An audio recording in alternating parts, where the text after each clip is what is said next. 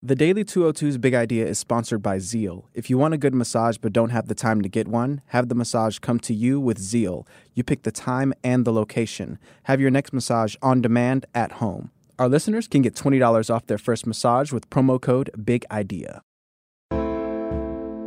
Good morning. I'm James Hohman from The Washington Post, and this is the Daily 202 for Thursday, May 10th. In today's news, the 3 American detainees have safely returned home from North Korea. More revelations emerge about which companies paid money to Michael Cohen. And Iran fires on Israeli forces. Israel fires back.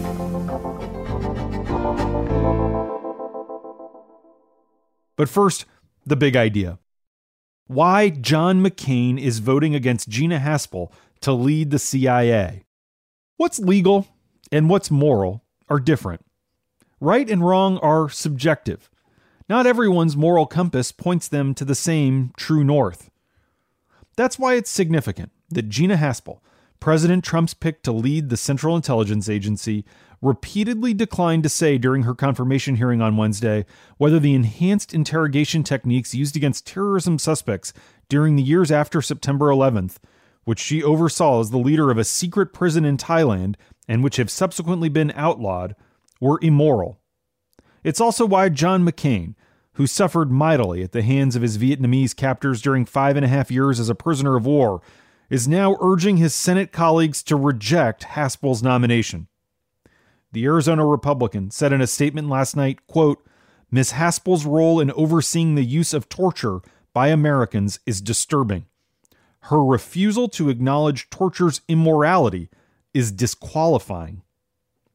Dying of brain cancer, the chairman of the Armed Services Committee is making what might be his last moral stand. McCain says the methods we employ to keep our nation safe, quote, "must be as right and just as the values we aspire to live up to and promote in the world."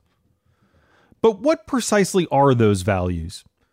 Whatever once resembled a national consensus on that question has eroded these past few years, which is how giving some definition to something seemingly as anodyne as American values became a flashpoint during Haspel's testimony before the Senate Intelligence Committee. Haspel promised she would never revive the CIA's interrogation program, even if ordered to by Trump, and she said she would not support an order to destroy videotaped evidence of such interrogations if it came today, even though she did so in 2005. But she gave less ground on enhanced interrogation techniques, which many call torture. These were detailed in a 2014 report by the very committee she was appearing before. That report concluded that the techniques used by CIA were neither useful nor legitimate. Haspel says she believes everything she did in Thailand and elsewhere was legal, and argued that it's impossible to know whether interrogation techniques played a role in getting valuable information from al-Qaeda detainees. Haspel said she would not allow the CIA to undertake activity that is immoral, even if it is technically legal.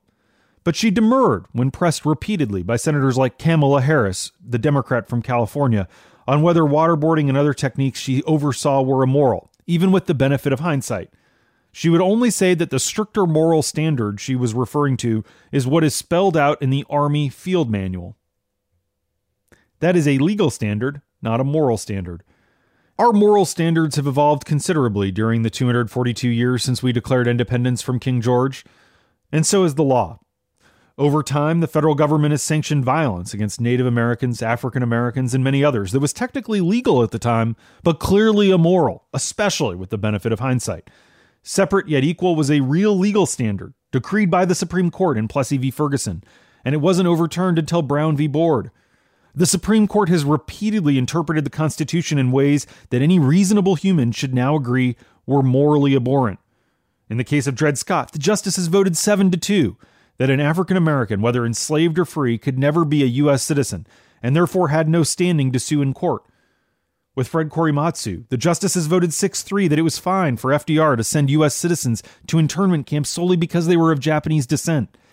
When the eugenics movement was fashionable among elites in the 1920s, the High Court ruled 8-1 that states could forcibly sterilize so-called undesirable citizens. That's why it's so important to be able to say years later that activities like this were immoral. For Democrats looking for details on these moral questions, however, getting a straightforward answer from Haspel was like interrogating vapor. And that's the big idea. Here are 3 other headlines that should be on your radar. Number 1. 3 Americans who have been detained in North Korea returned to U.S. soil early this morning, where they were greeted by Trump and Mike Pence at Andrews Air Force Base just before 3 a.m. Eastern Time. Officials say initial exams show the released Americans are in relatively good health. Trump told reporters, quote, "We want to thank Kim Jong-un, who was really excellent." The men's release was a gesture of goodwill ahead of Trump's planned summit with Kim. Trump told reporters early this morning that the meeting will not be held in the demilitarized zone between North Korea and South Korea. That leaves Singapore as the most likely destination. Number 2. President Trump's personal lawyer and longtime fixer, Michael Cohen, collected at least $2.35 million from corporate clients after Trump took office. The companies have cited a range of reasons for hiring Cohen. Investigators are now probing whether he promised specific government actions in exchange for payments, which could cause legal trouble. Special counsel Bob Mueller is looking into at least one of the arrangements with the pharmaceutical company Novartis. Shortly after Trump's inauguration, the company signed a $1.2 million contract with one of Cohen's shell companies, Essential Consultants, to advise on healthcare policy. But a spokeswoman for the company claims they realized he was not useful for them after just one meeting. Still, she said, they paid out his $100K a month retainer for the rest of the year anyway. Nice work if you can get it. Number 3. Israel's army claims Iranian forces fired rockets at Israeli troops on Wednesday. According to the Israeli military, the rocket attack marks the first time Iranian forces have fired on the Israeli troops. Analysts say Trump's decision to exit from the nuclear agreement has given Tehran less reason to exercise caution in confronting Israel. Israel said it responded to the rocket fire by attacking dozens of Iranian targets inside Syria. The blistering assault was by far the most intensive Israeli action in neighboring Syria since the civil war there broke out in 2011. Meanwhile, European leaders opened talks to salvage the nuclear deal without U.S. involvement. And in Germany, Trump's newly confirmed ambassador, Rick Grenell, triggered harsh criticism during his first day on the job after he took to Twitter to defend the president's decision on the deal and demanded German companies doing business with Iran wind down operations immediately. And that's the Daily 202 for Thursday, May 10th. Thanks for listening. I'm James Hohmann. I'll talk to you tomorrow.